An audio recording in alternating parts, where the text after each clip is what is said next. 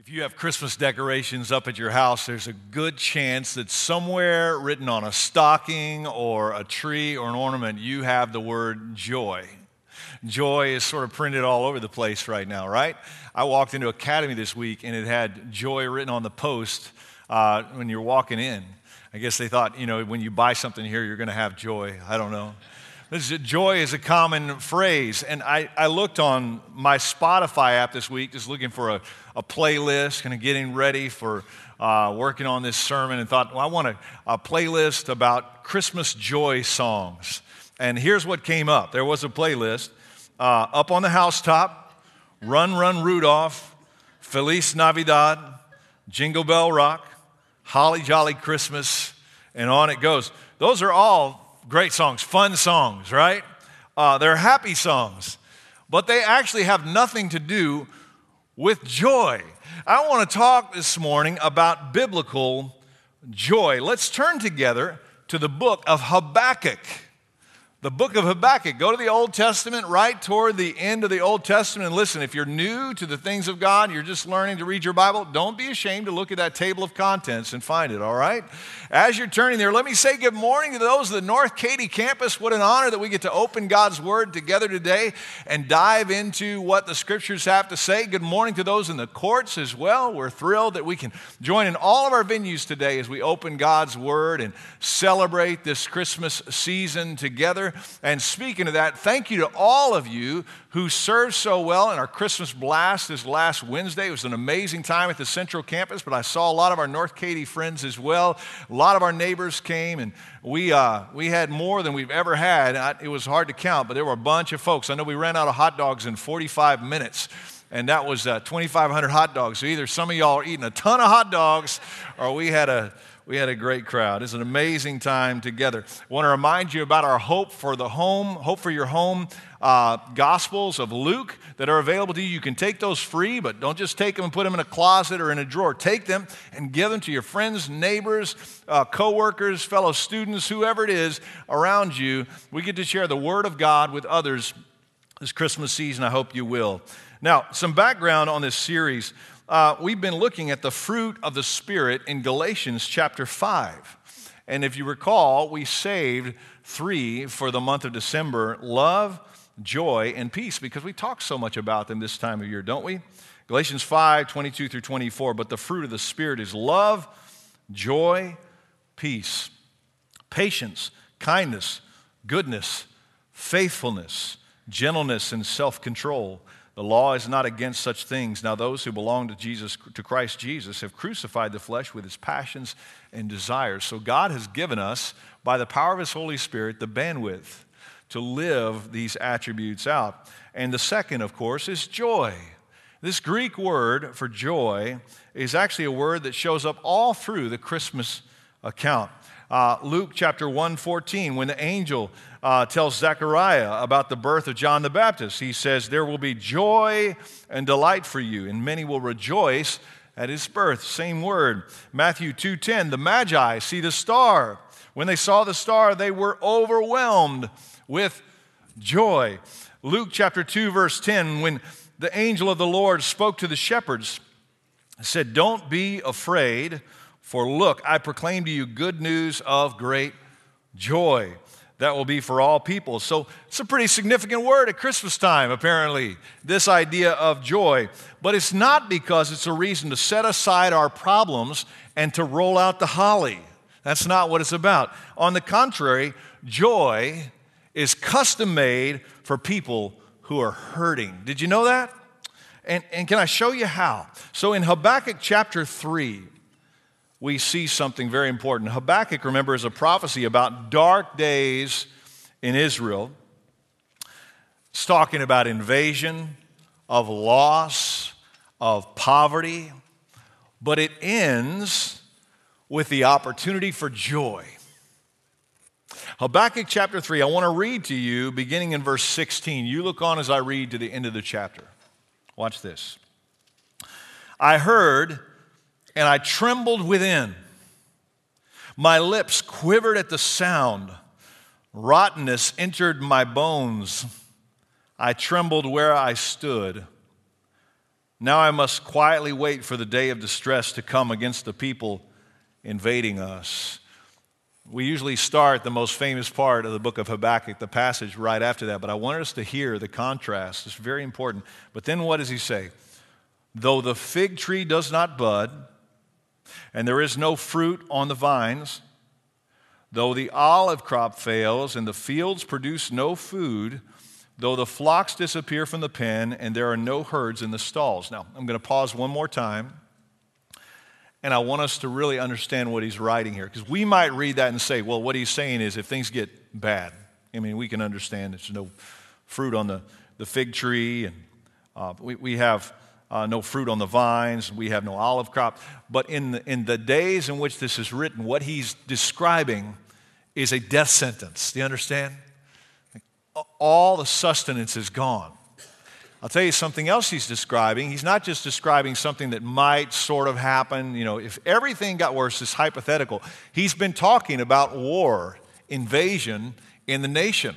And when war takes place, when war ravages the country, what happens is this doesn't become just this idea anymore. This is not theory. It destroys the crops. It cuts down the fields and the trees, and the animals are let out of their pens because of the invasion. Do you see? And so they've lost everything, and they have very real reason to fear in this stage. Do you see? And this is followed by this powerful proclamation in verse 18. Look at what Habakkuk says. Yet I will celebrate in the Lord. I will rejoice in the God of my salvation. I want to repeat that verse.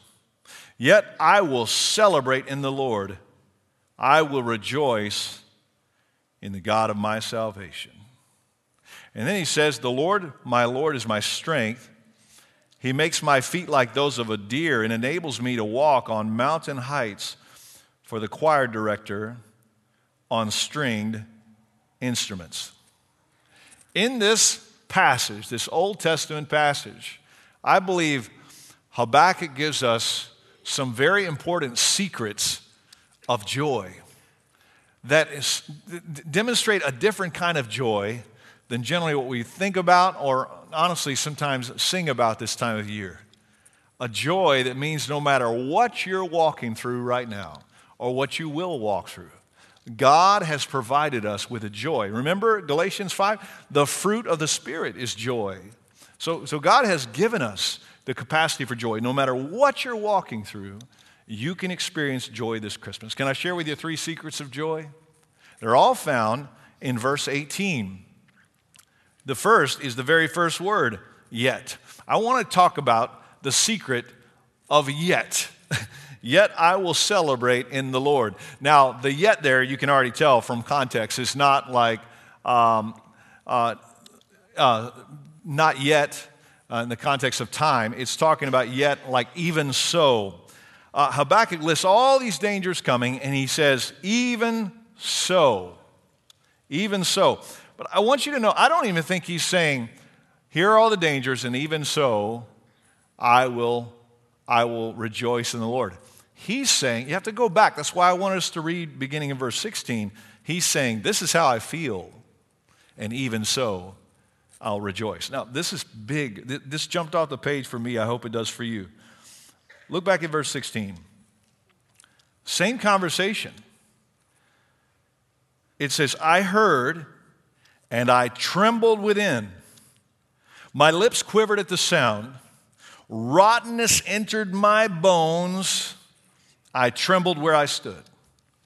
Folks, this is so important because it shows Habakkuk isn't just living carefree. He knows what's at stake. He doesn't say, well, all these dangers are happening, but I'm just not going to worry about it. I'm going to focus on the good, and I have this joy. No, I love that the CSB translates this first part, I trembled from within, because some translations like the NIV say, my heart pounded. And that gives us a great picture, but it's more than that. The word used here is in Hebrew is intestines were working overtime. That's what he literally is saying. He's literally saying, my bowels trembled. Then he says his lips are quivering. What does that mean? He's crying. And his knees are knocking. Do you see that? He is overcome with emotion because he's not ignorant to what all this means. He knows what's coming. He sees the lay of the land, and it's stirring in him. And yet, he chooses to rejoice down in verse 18, to literally embrace joy. This is why this is so important to me, and I hope it is to you. Simultaneous emotions are possible and necessary. Did you know that? Simultaneous emotions are necessary. Sometimes we get the idea that what we need to do is we have this sadness, our heart's broken, we're walking through some difficult things. We got to stuff that emotion, and we need to come over here and embrace joy and put on a happy face. That's not what Habakkuk did at all. Habakkuk felt this stirring. He hurt. He was heartbroken, and he was joyful. Do you see? That's so very different. The two emotions are not mutually exclusive. You see? He's saying this stuff is real and it's heartbreaking, but this reason that I have to be heartbroken is also coinciding with this deeper joy in God that is just as real at the same time. And I don't have to choose. You see? There's freedom in that. There's freedom in that. Our youngest daughter, Lily, has had a lot of medical problems, and so we spent a lot of times, hundreds of hours with Lily in hospital waiting rooms, hospitals, or doctor waiting rooms, and almost all of them in children's hospitals or children's doctors' areas have playgrounds or play areas for kids. And I have to tell you, if you've ever been in there, at first it's almost jarring to see very ill children or suffering children playing with blocks or cars or games. But at some point, you see, these little children learn to live in two worlds at once. They are not faking it playing, and they haven't left behind all the challenges they're facing. And you see, in the same way, God gives us a joy that can exist in the midst of difficulties. It's not reserved for after the difficulties. It's not instead of the difficulties. It's in the midst of the heartache. Do you see? And I love that God gives us that gift, that we don't have to choose one or the other. God has given us the capacity to navigate all of these emotions at one time. The secret of yet. Now, secondly, I want you to see the secret of will. Of will. Notice that he says this twice in the same verse, verse 18, yet I will celebrate in the Lord. I will rejoice in the God of my salvation. Do you see? Rejoicing isn't found in faking like your circumstances are great. Rejoicing is found in making a decision, a determination to find joy in the Lord Jesus Christ. Circumstances were not changing for Habakkuk. Joy is not found in the absence of problems, or you're not going to have many days of joy.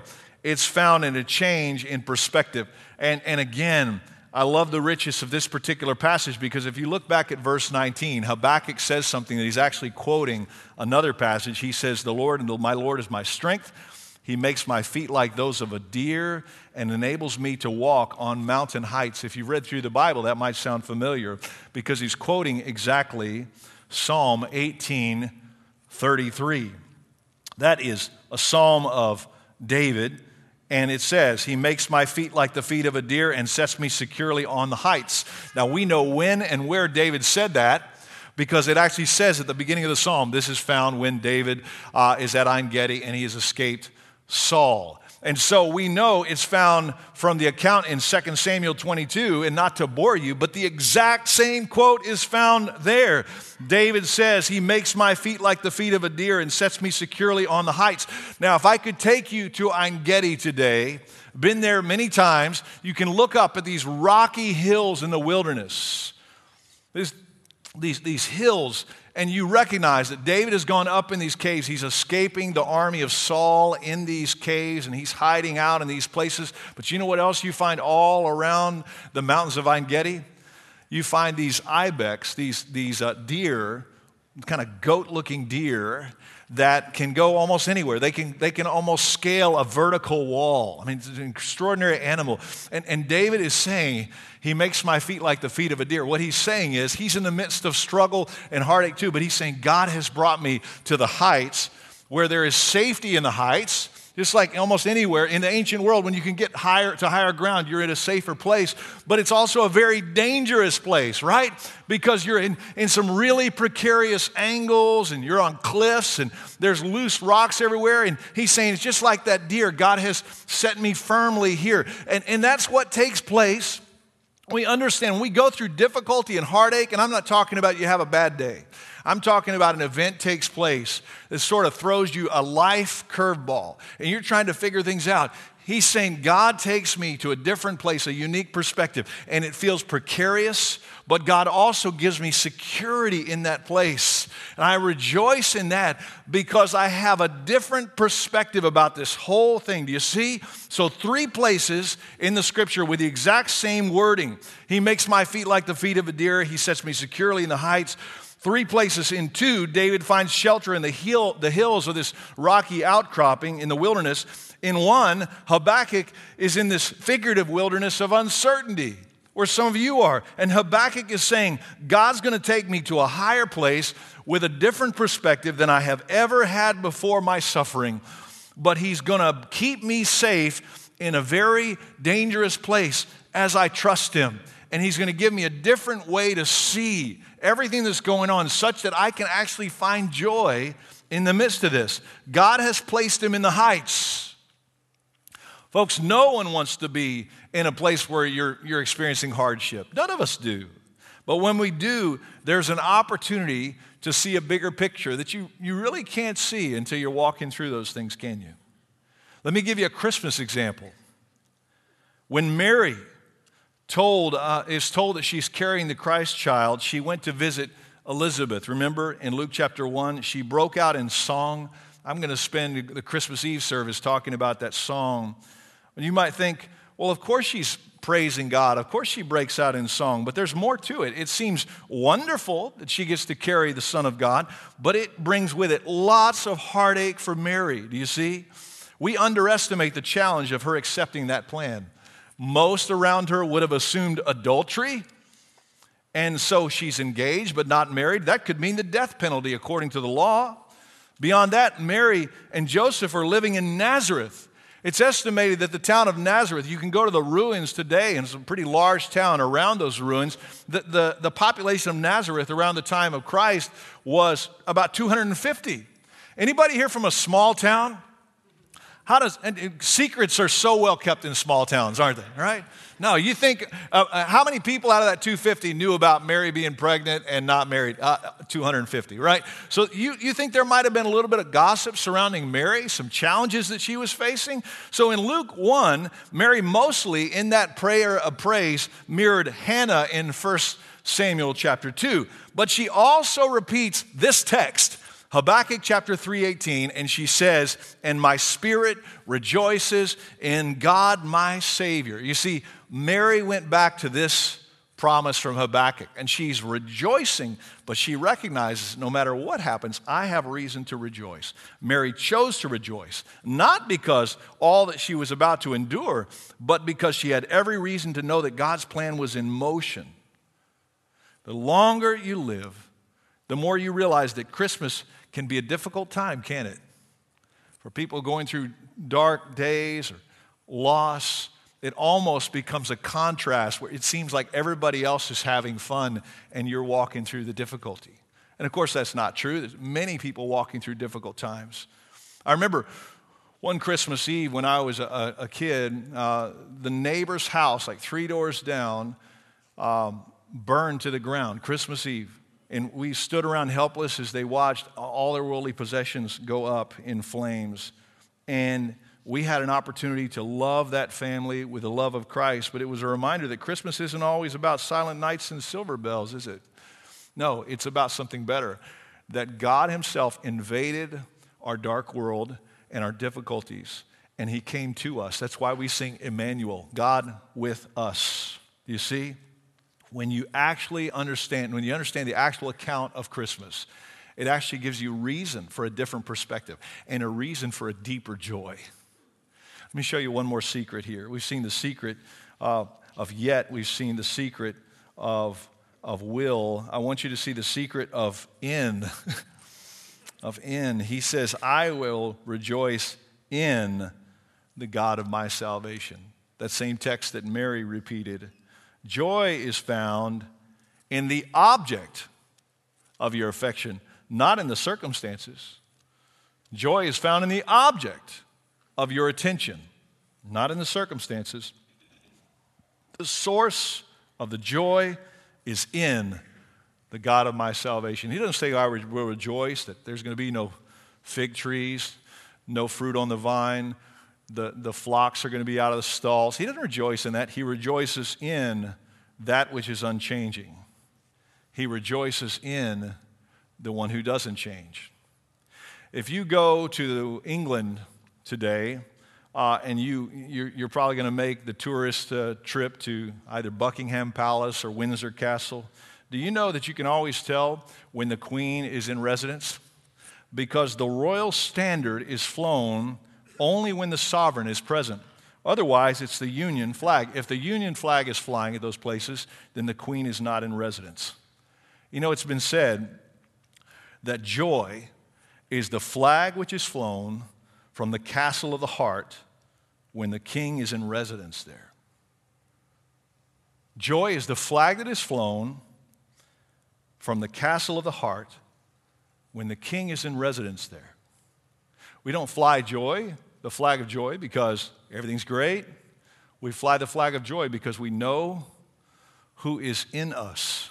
Do you see? Jesus talked about this in John 15:11. He's just told the disciples to remain in his love and keep his commandments. And then he says this, I have told you these things so that my joy may be in you and your joy may be complete. What does he mean that your joy may be complete? It's found in that same preposition, in. My joy is in you. You see, I will remain in you. You'll remain in my love. And he's saying it's complete because it's lasting. It's deep. Let's be honest. You can get joy from other places besides God. And that's okay. 1 Timothy 6:17 says, instruct those who are rich in the present age not to be arrogant or to set their hope on the uncertainty of wealth, but on God, who richly, provides us with all things to enjoy or to have joy. It's okay. You can find joy in your family. You can find joy in health. You can find joy in wealth. You can find joy in accomplishing hard things, in serving or in loving relationships. Those can be joyful. Those are great. But what? As long as we have this reminder, that joy will not last. Why? Because you're going to lose those things. You or your loved ones are eventually going to pass away. Your health is fleeting. Some of you are thinking, Merry Christmas to you too, Pastor. It's just a fact. But hey, if we believe in Jesus Christ and we understand the promise of heaven, then those things passing away, those aren't tragic, because our hope and our joy are found in the Lord. Do you see? You see the difference? Jesus said, so that my joy may be in you. And that joy is constant because God is the source of the joy. It never changes, and therefore circumstances cannot take your joy away. Listen, if you focus on your circumstances, your joy is going to fluctuate like the stock market all the time. But if you focus on God, you can find joy in any circumstances. Of course, this is the example Jesus gave us when he went willingly to the cross for us.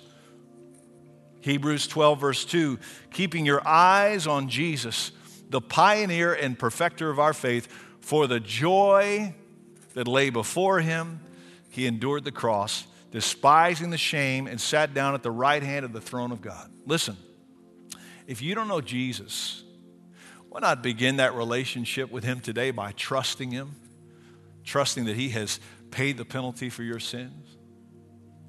For all of those who have already trusted Christ, if you're walking through hard times this Christmas, do you know that you can still have joy?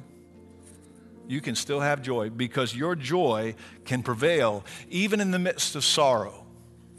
Because your joy is based not in circumstances, but on your decision to rejoice. Because the object of your joy is a God who does not change. And that's reason to rejoice. Would you bow with me, church? I want to pray for us, and then we'll have the opportunity in each of these rooms to respond as God leads us. Our Heavenly Father, I'm aware today and been praying this morning for those who are really hurting right now. And Father, maybe it even feels odd, almost a juxtaposition, to be singing about joy and Christmas with the broken hearts that they brought into this room or that they carry with them as they watch today from home. But God, thank you that you can meet us where we are. We don't have to fake it to have joy. But God, we can bring our broken hearts to you. And so, Father, I pray especially for that man or woman who's walking through hard times. Lord, would you remind him or her that they can experience joy today? Heavenly Father, I pray for those who are trying to walk through difficult times without knowing you, God. I pray that today would be the day of relationship, of them becoming a part of this family of God. Would you, Lord, lead them to respond? And Father, I pray for the rest of us. God, I pray that you'd give our hearts a tender place for those around us who might be hurting, that we might minister to them. And Lord, that we could impart upon them a deeper place of joy. We thank you, Lord, for what you're doing. Thank you for your word. In Jesus' name, amen.